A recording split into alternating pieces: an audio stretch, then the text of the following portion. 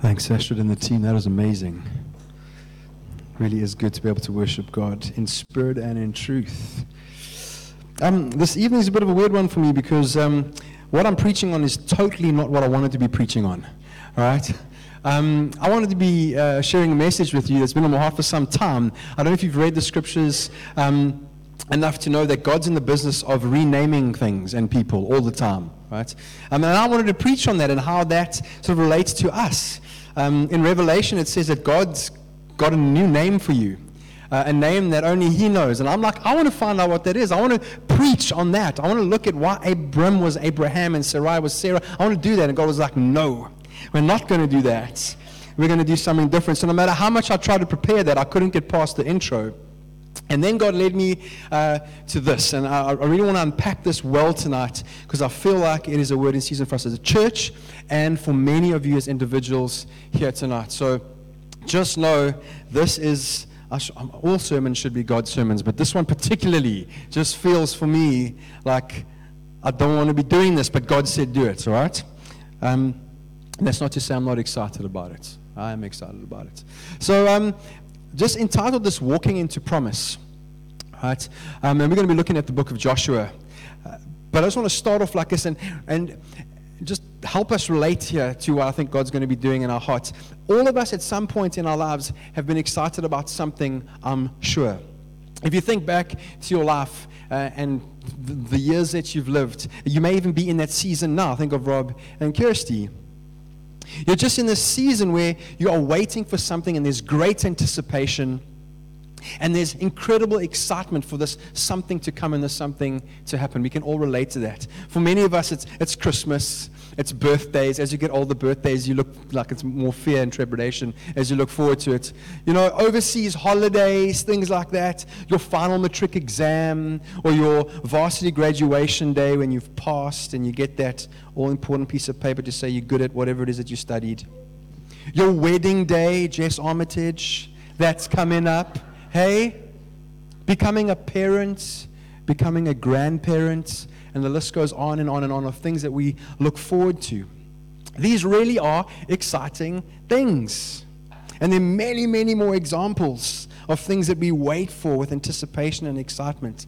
However, I've found this, that sometimes, depending on the nature of the thing you're waiting for, it can also bring with it a bit of anxiety and possibly even a bit of fear. Can bring with it a certain amount of challenge because of the nature of this thing you've been waiting for. You've been waiting for this thing for months, weeks, days, years possibly, and then finally it arrives. Take being a parent, for example. It is so shocking for me what they trust people with. When I became a parent for the first time and I walked out of the hospital with David, I didn't have a cooking clue what I was doing. Right? I was so excited for my boy to arrive, and I waited 10 months for him to finally show up. It was the longest 10 months of my life, and when he did show up, I was terrified, right? I started becoming a lot, when we went like the prenatal, that wasn't very helpful, right? That put the fear of God into me and parenting. I won't go into that. But that's just one example. You're so excited about something, but there's also this like nervous sort of anticipation. There's this bit of anxiety, a bit of fear. Like, am I going to be good? Am I going to do this well enough? What happens if I kill my child? You know, like give them something they're not supposed to have or overfeed them. Man, you could have overfed our children easily. What about going overseas for the first time, right? I went overseas by myself for the first time I ever went to go visit family in Australia, and I was terrified of going to Joburg International Airport. I had this conversation with Rob the other day. How they've designed that airport is ridiculous. But anyway, right? I got lost. It was terrifying. I was excited about the journey, but I was scared of getting there. What about starting a new job? Right? What about starting your own company? What about things like that? The list goes on, and there's so many things we look forward to, but we can relate to this idea of even though we're excited about something, there's also a little bit of fear maybe attached to that, or there's this bit of angst that we carry because of this thing that we've been waiting for. Now, can you imagine what it would have been like for God's people as they were coming out of the desert and standing before the river Jordan while it was in full flood the evening before they were going to inherit the promised land and step into the promised land? The earlier generation had failed totally. They had had an opportunity to step into the promised land before, and they disobeyed God. And so for almost 40 years, they had been wandering around in the desert so that generation died off. The new generation, most of them had been waiting for 40 plus years. Joshua and Caleb, who were faithful to God with the first generation, had been waiting almost 80 years to enter into the promised land. And here they stand on the eve of inheriting their promise. Here Joshua says to them, the night before they step in, consecrate yourselves, for tomorrow the Lord will do wondrous things amongst you. And this is really the heart of what I believe God wants to leave with us tonight. It's this promise. It's this word. I think it is in season for us as a church. I think it is in season for a lot of you as individuals, that you need to consecrate yourselves, because tomorrow the Lord is going to do a new thing. Not just because it's a new year. This is not just a new year message. Remember, I wanted to preach on something different. I just think this is a season God is taking us into as a church, and for many of you as individuals, God is promising that tomorrow He's going to do a new thing amongst us. As a church, as God's people in this country, you look around and you go, how can that be? I think a light shines brighter in the darkest darkness. The healing powers of salt are never so much appreciated as when it actually heals a wound. When salt is deeply appreciated in my home, it's when it goes onto food that was bland. We're in that season in our country. As a church, there's so much that God wants to do with us. As God's people, there's so much that God wants to do for us. We're in this season, and I believe we're standing on the precipice of something awesome. I think we're going to be stepping into a season of breakthrough, a season of victory and fulfilled promise. And I think we need to be excited. I think we need to have a huge amount of anticipation and expectancy. I think we need to be waiting on God to do something wondrous with us. But as we wait with anticipation, as we look forward with expectation and excitement, there is most certainly also going to be challenge. There are going to be battles, and there is going to be some anxiety that we have to deal with. That's just the nature of the things that God calls us into. If you think about the Israelites as they looked at the Jordan River in flood, as they thought about the fortified cities that lay on the other side of the Jordan, mixed with their excitement, there must have been a bit of fear and a bit of anxiety and a bit of doubt that they had to wrestle with as God led them into that place. Remember, the first city that they were going to encounter was Jericho, the most fortified city in the land of Canaan. Most of life is like that. As we walk with the Lord Jesus, most of life is like this, where at our times of highest hopes and greatest expectations and greatest excitement, there comes with it the accompanying challenges and battles. We face those things at the very same time. So tonight what we're going to do is we're going to look at how the people of Israel handled this.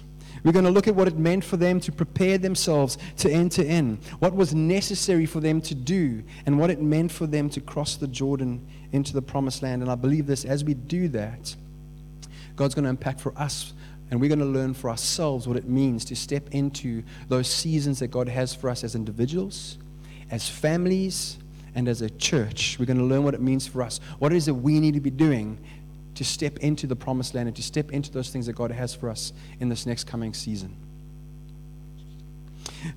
And I really believe that this is on the heart of God, because it is incredibly important to understand that God is not swayed by time. We can miss what God is going to be doing. We can miss out. God is patient, and He will wait a whole generation to do what He wants to do all over again. He did it with the guys in the desert with the Israelites. He can do it with us. And I don't want to be a part of a generation that says to God, no, we're too scared to step into these things. I really believe it's important we understand what's necessary for us as individuals and as a church, so that we don't miss out on the blessing of God, but that we step into it. So let's read together. We're going to read a chunk of Scripture, and then we're going to unpack it as we go. Joshua 3:1-17. Early in the morning, Joshua and all the Israelites set out from Shittim and went to the Jordan, where they camped before crossing over. After 3 days, the officers went throughout the camp giving orders to the people. When you see the ark of the covenant of the Lord your God and the Levitical priests carrying it, you are to move out from your positions and follow it. Then you will know which way to go, since you have never been this way before. But keep a distance of about 2,000 cubits between you and the ark. Do not go near it. Joshua told the people, consecrate yourselves, for tomorrow the Lord will do an amazing thing among you, or amazing things among you. Joshua said to the priests, take up the ark of the covenant and pass on ahead of the people. So they took it up and went ahead of them. And the Lord said to Joshua, today I will begin to exalt you in the eyes of all Israel, so that you may know that I am with you as I was with Moses. Tell the priests who carry the ark of the covenant, when you reach the edge of the Jordan's water, go and stand in the river. Joshua said to the Israelites, come here and listen to the words of the Lord your God. This is how you will know that the living God is among you, and that you will certainly drive out before you the Canaanites, the Hittites, the Hivites, the Perizzites, the Girgashites, the Amorites, and the Jebusites. See, the ark of the covenant of the Lord of all the earth will go into the Jordan ahead of you. Now then, choose 12 men from the tribes of Israel, one from each tribe. And as soon as the priests who carry the ark of the Lord of all the earth, set foot into the Jordan, its waters flowing downstream will be cut off and stand up in a heap. So when the people broke camp to cross the Jordan, the priests carrying the ark of the covenant went ahead of them. Now the Jordan is at full flood all during the harvest season. Yet as soon as the priests who carried the ark reached the Jordan and their feet touched the water's edge, the water from upstream stopped flowing. It piled up in a heap a great distance away at a town called Adam, in the vicinity of Zarethan. While the water flowing down to the Sea of Arabah, that is the Dead Sea, was completely cut off. So the people crossed over opposite Jericho. The priests who carried the ark of the covenant of the Lord stopped in the middle of the Jordan and stood on dry ground, while all Israel passed by until the whole nation had completely crossed on dry ground as well. That is just such an amazing portion of Scripture and so rich with good things for us. But I want to jump straight into it because there's things that the Israelites did and had to learn, and there are things that we have to learn and do if we're going to be like them and step into the promised land and into the promises that God has for us. The first one is this: the Israelites entered into the land because there was an unequaled emphasis and importance placed on the presence of God with them. Aside from the miraculous way in which they crossed the Jordan, the most important feature of this chapter is the Ark of the Covenant of the Lord God Almighty. The importance of the Ark of the Covenant of God is stressed in two ways. One, by the number of times it's used. We haven't read chapter 4, but in chapter 3, it's mentioned 9 times, and in chapter 4, it's mentioned 7 times.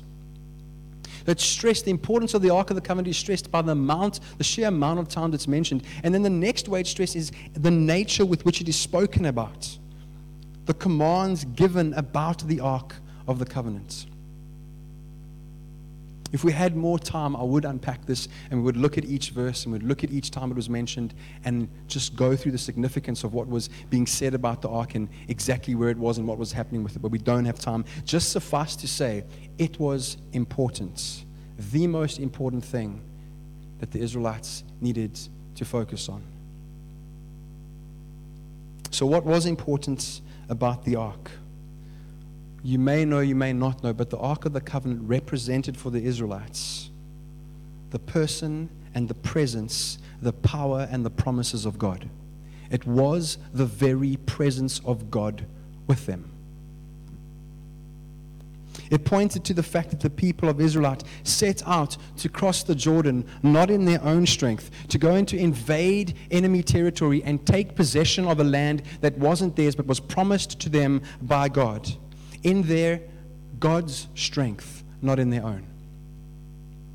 For it was God who was going before them to have victory in the promised land. That's what this meant to them. That's what it signified. It literally was the presence of God going before all Israel into victory.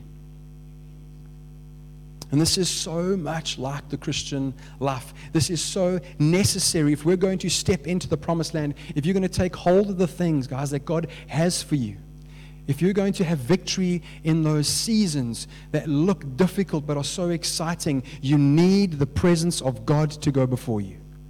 You need the Lord. That's why Paul cries out in 2 Corinthians when he's contemplating the challenges and the trials of ministry. He says, and who is adequate for all of these things? See, he realized in and of himself, there is nothing in me that can do the will of God apart from God in me. And then he answers his own question a little bit later. He says this, and such confidence we have through Christ towards God. Not that we are adequate in ourselves to consider anything as coming from ourselves, but our adequacy is from God.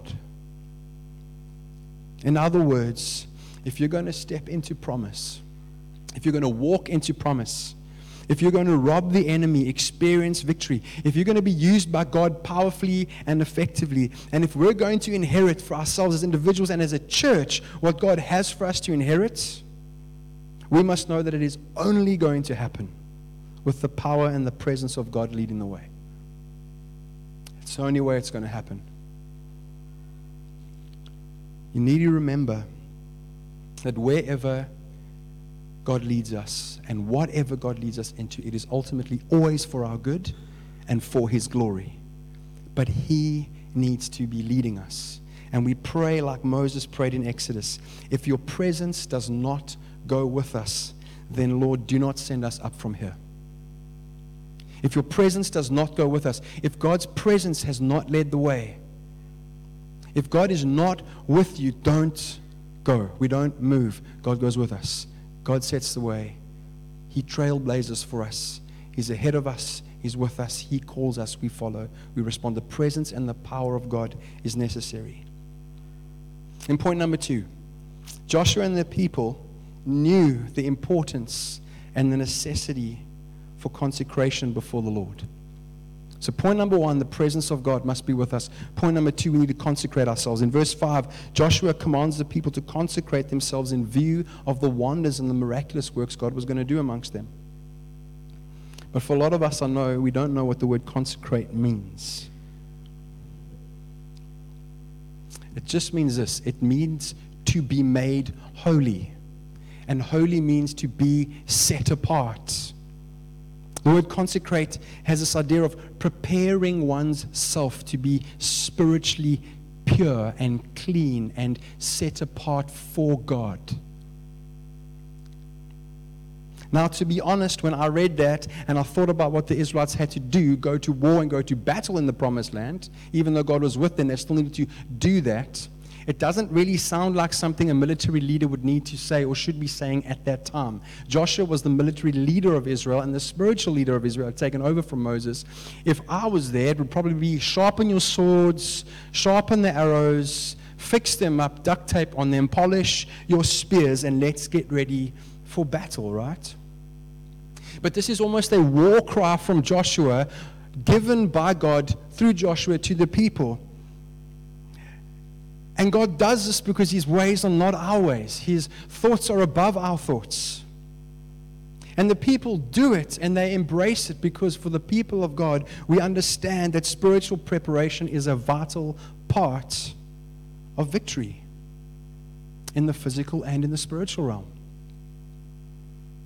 Because being rightly related to God, that brings power and the presence of God upon our ministries and our work that God has called us to do. There was a time in my life, and I'm not speaking about being saved or not saved here. I'm talking about the power and the presence of God, the anointing upon you to do what God has called you to do. There's a time in my life, and I've shared this testimony openly before, where I was living in sin and in ministry at the same time. Don't have time to go into it now. Come and talk to me afterwards, and I'll happily give you all the details. But it was a terrible time for me because I wasn't open, I wasn't honest, and I was keeping stuff in the dark, yet I was ministering to God's people. And it was a draining time. I'm not saying I wasn't saved. I didn't say God didn't love me, that his love wasn't with me, that he didn't have me. But I know for a fact that I was weak, that there was no authority, there was no power, there was no victory until the day I came before God and said, God, enough is enough. My desire for wholeness and healing, my desire to repent far outweighs my desire to remain silent and to avoid embarrassment and shame. And just like that, God broke things. And it took a long time, but slowly power came back and anointing came back and authority came back, and we all step into that. And that's not like a puffing up of myself. We all know what it's like to operate in the anointing and the authority of God if you've been filled with the Spirit. And that came back. And this is what was necessary for the people of Israel. And it points this idea of consecrating ourselves, this necessity to come and to cleanse ourselves before the Lord and to be open and honest about our failings and not to keep things in the dark, points to a personal responsibility we have in receiving what God has promised for us. The idea of grace is not destroyed here. The idea of God being the one who does it for us is not destroyed here. There is a responsibility we carry to do the things that God has called us to do and to prepare our hearts before him. This word consecrate was especially used in connection with confession and the cleansing in the Old Testament through the sacrifices of animals and the washings of the priests. That's how it was used. And it portrays this need to deal with sin in our lives before we step into what God has for us. And I think there is a place where, as a church, we need to repent of stuff corporately. As individuals, we need to repent of things that God is bringing to the fore. Otherwise, we're going to stand on the edge of the swollen Jordan River, and you're never going to enter in because you've taken too lightly the call of God to repent of your sin. Even though Jesus has paid the price and you're walking with him as a saved son and daughter. Where there is a lack of consecration or confession of sin and a lack of commitment to God's purposes for our lives, your service and your ministry and the work that God has called you to do will suffer, and it will lack power, it will lack authority, and it will lack anointing. If you think about Achan and his family, a little bit further on, the Israelites step into the promised land. They defeat the city of Jericho, which was the most fortified city there. Then they go to the city of Ai, one of the least fortified cities, and they lose. Why? Because Achan and his family took something from the city of Jericho they weren't supposed to take. And when the Israelite army go up against the city of Ai, they are destroyed. And then Joshua is down in the ground with his face in the dust, and God says to him, get up, dust yourself off, deal with the sin, and then move on. And so they go on this whole big elaborate, discovery course to find out what the problem is. And they find Achan and his family with a bunch of gold and livestock that they had taken, which they weren't supposed to take. And unfortunately for Achan and his family, God says, now stone them. And they die as a result of their sin. Then the Israelite army have victory, and they move on. It just spoke to me again of how sometimes we can be so insular and think that our sin just affects us. Your sin will affect the family of God as much as it will affect just you. You can't come to church and be part of the body of Christ and think that you can live in sin and it be in a vacuum. It is going to permeate the church. God is going to withhold blessing. There will be moments where we do not experience breakthrough if we do not bring to God what he's calling us to bring to God. And we keep it secret sometimes because we don't want people to know that we're not a good Christian. But the irony is, not confessing is being a bad Christian. Your sin is going to affect you, and God is saying, come and bring it before me, because there is a promise that I want you to be walking into. And that promise is far greater than the sin you carry. I can heal and I can break this thing, and there will be victory. So let's go together as a people. So it happened to Achan and his family, but then God restored. God is saying that Israel is not to lose sight of what their God can do. He can do the incredible. He can do the superhuman and the supernatural. However, for the Israelite people, consecration and holiness preceded the miracle and the victory. I just want to clear something up here quickly. That doesn't mean that crossing the Jordan and dispossessing enemies was a work of the Israelites, and as a result of them being holy, the things that they did in consecration, the things that we do as we confess our sins before the Lord, those are works of righteousness, but they do not gain us any more favor with God and love with God or love from God. Rather, those acts of repentance and consecration and confession remove the barriers of God's power in our lives. Removes the barriers that stop God's authority and anointing in our lives. Or put it in a better way, it stops God from choosing to withhold it from us.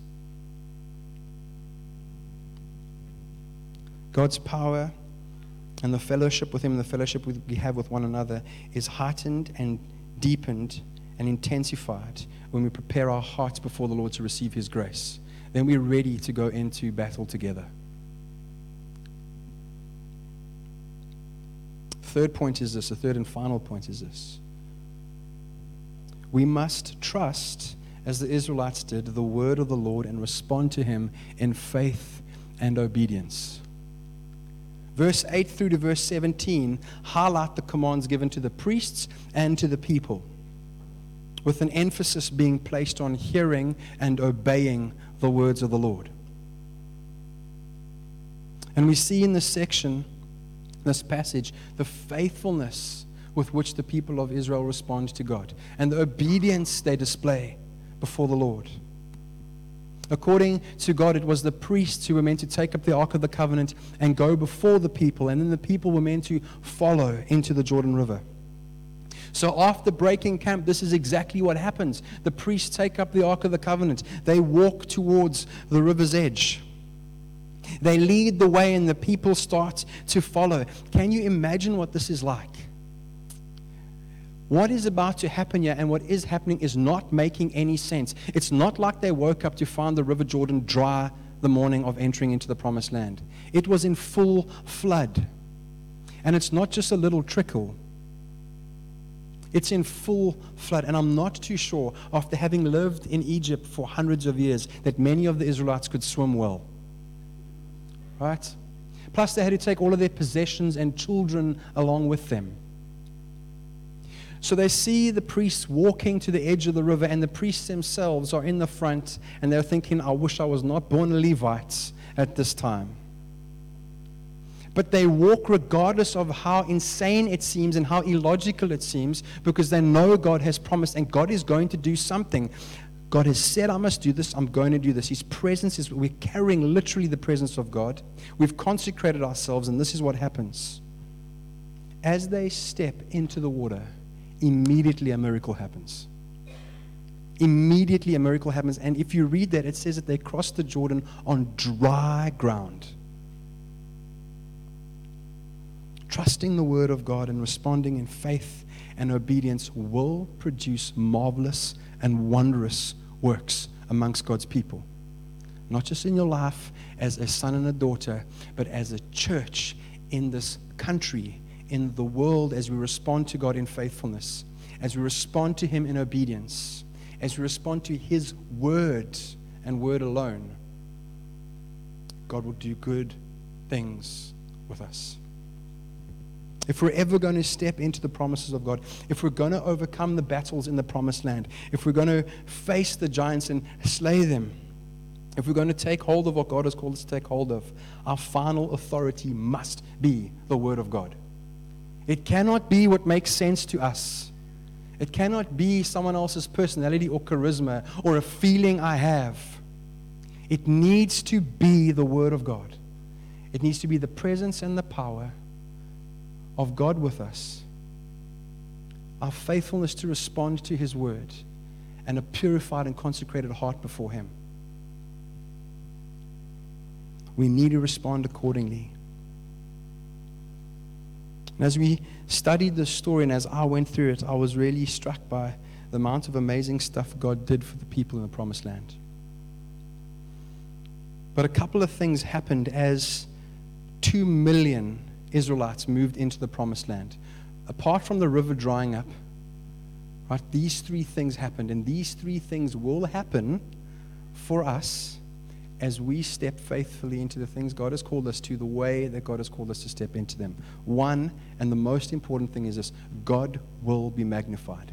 That's what will happen. When the supernatural starts to happen with God's people in a world that denies His existence, when things that happen that shouldn't happen for the glory of God's name, God is glorified. That's what will happen. The second thing that will happen is this: we will be energized. We will be energized and motivated. I've seen it in my life, I've seen it in the church. How much do we appreciate when God moves in a miraculous way? We long for that.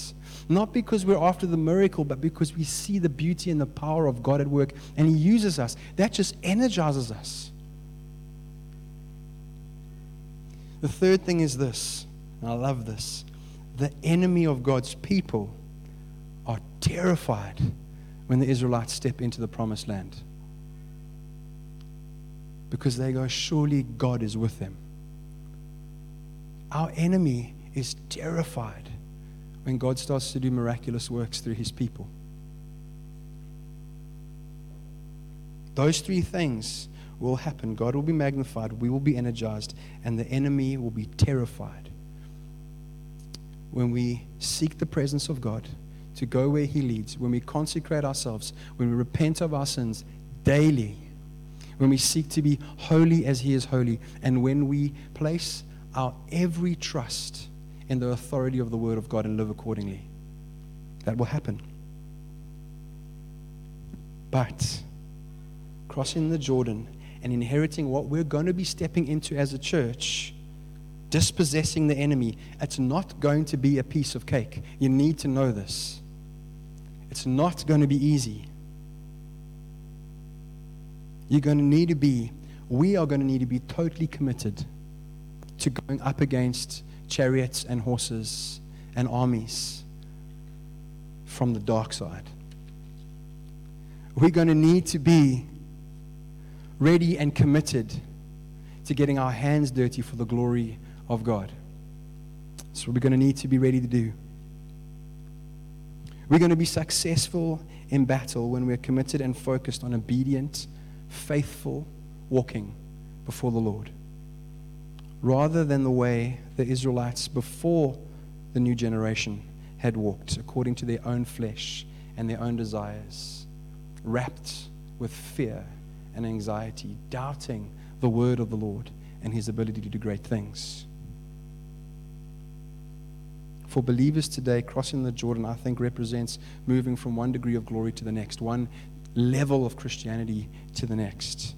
It's not a picture of a believer dying and going to heaven. Canaan was certainly not heaven for the Israelites. It was a promised land. It was a good place, but there was tough things to be dealt with there.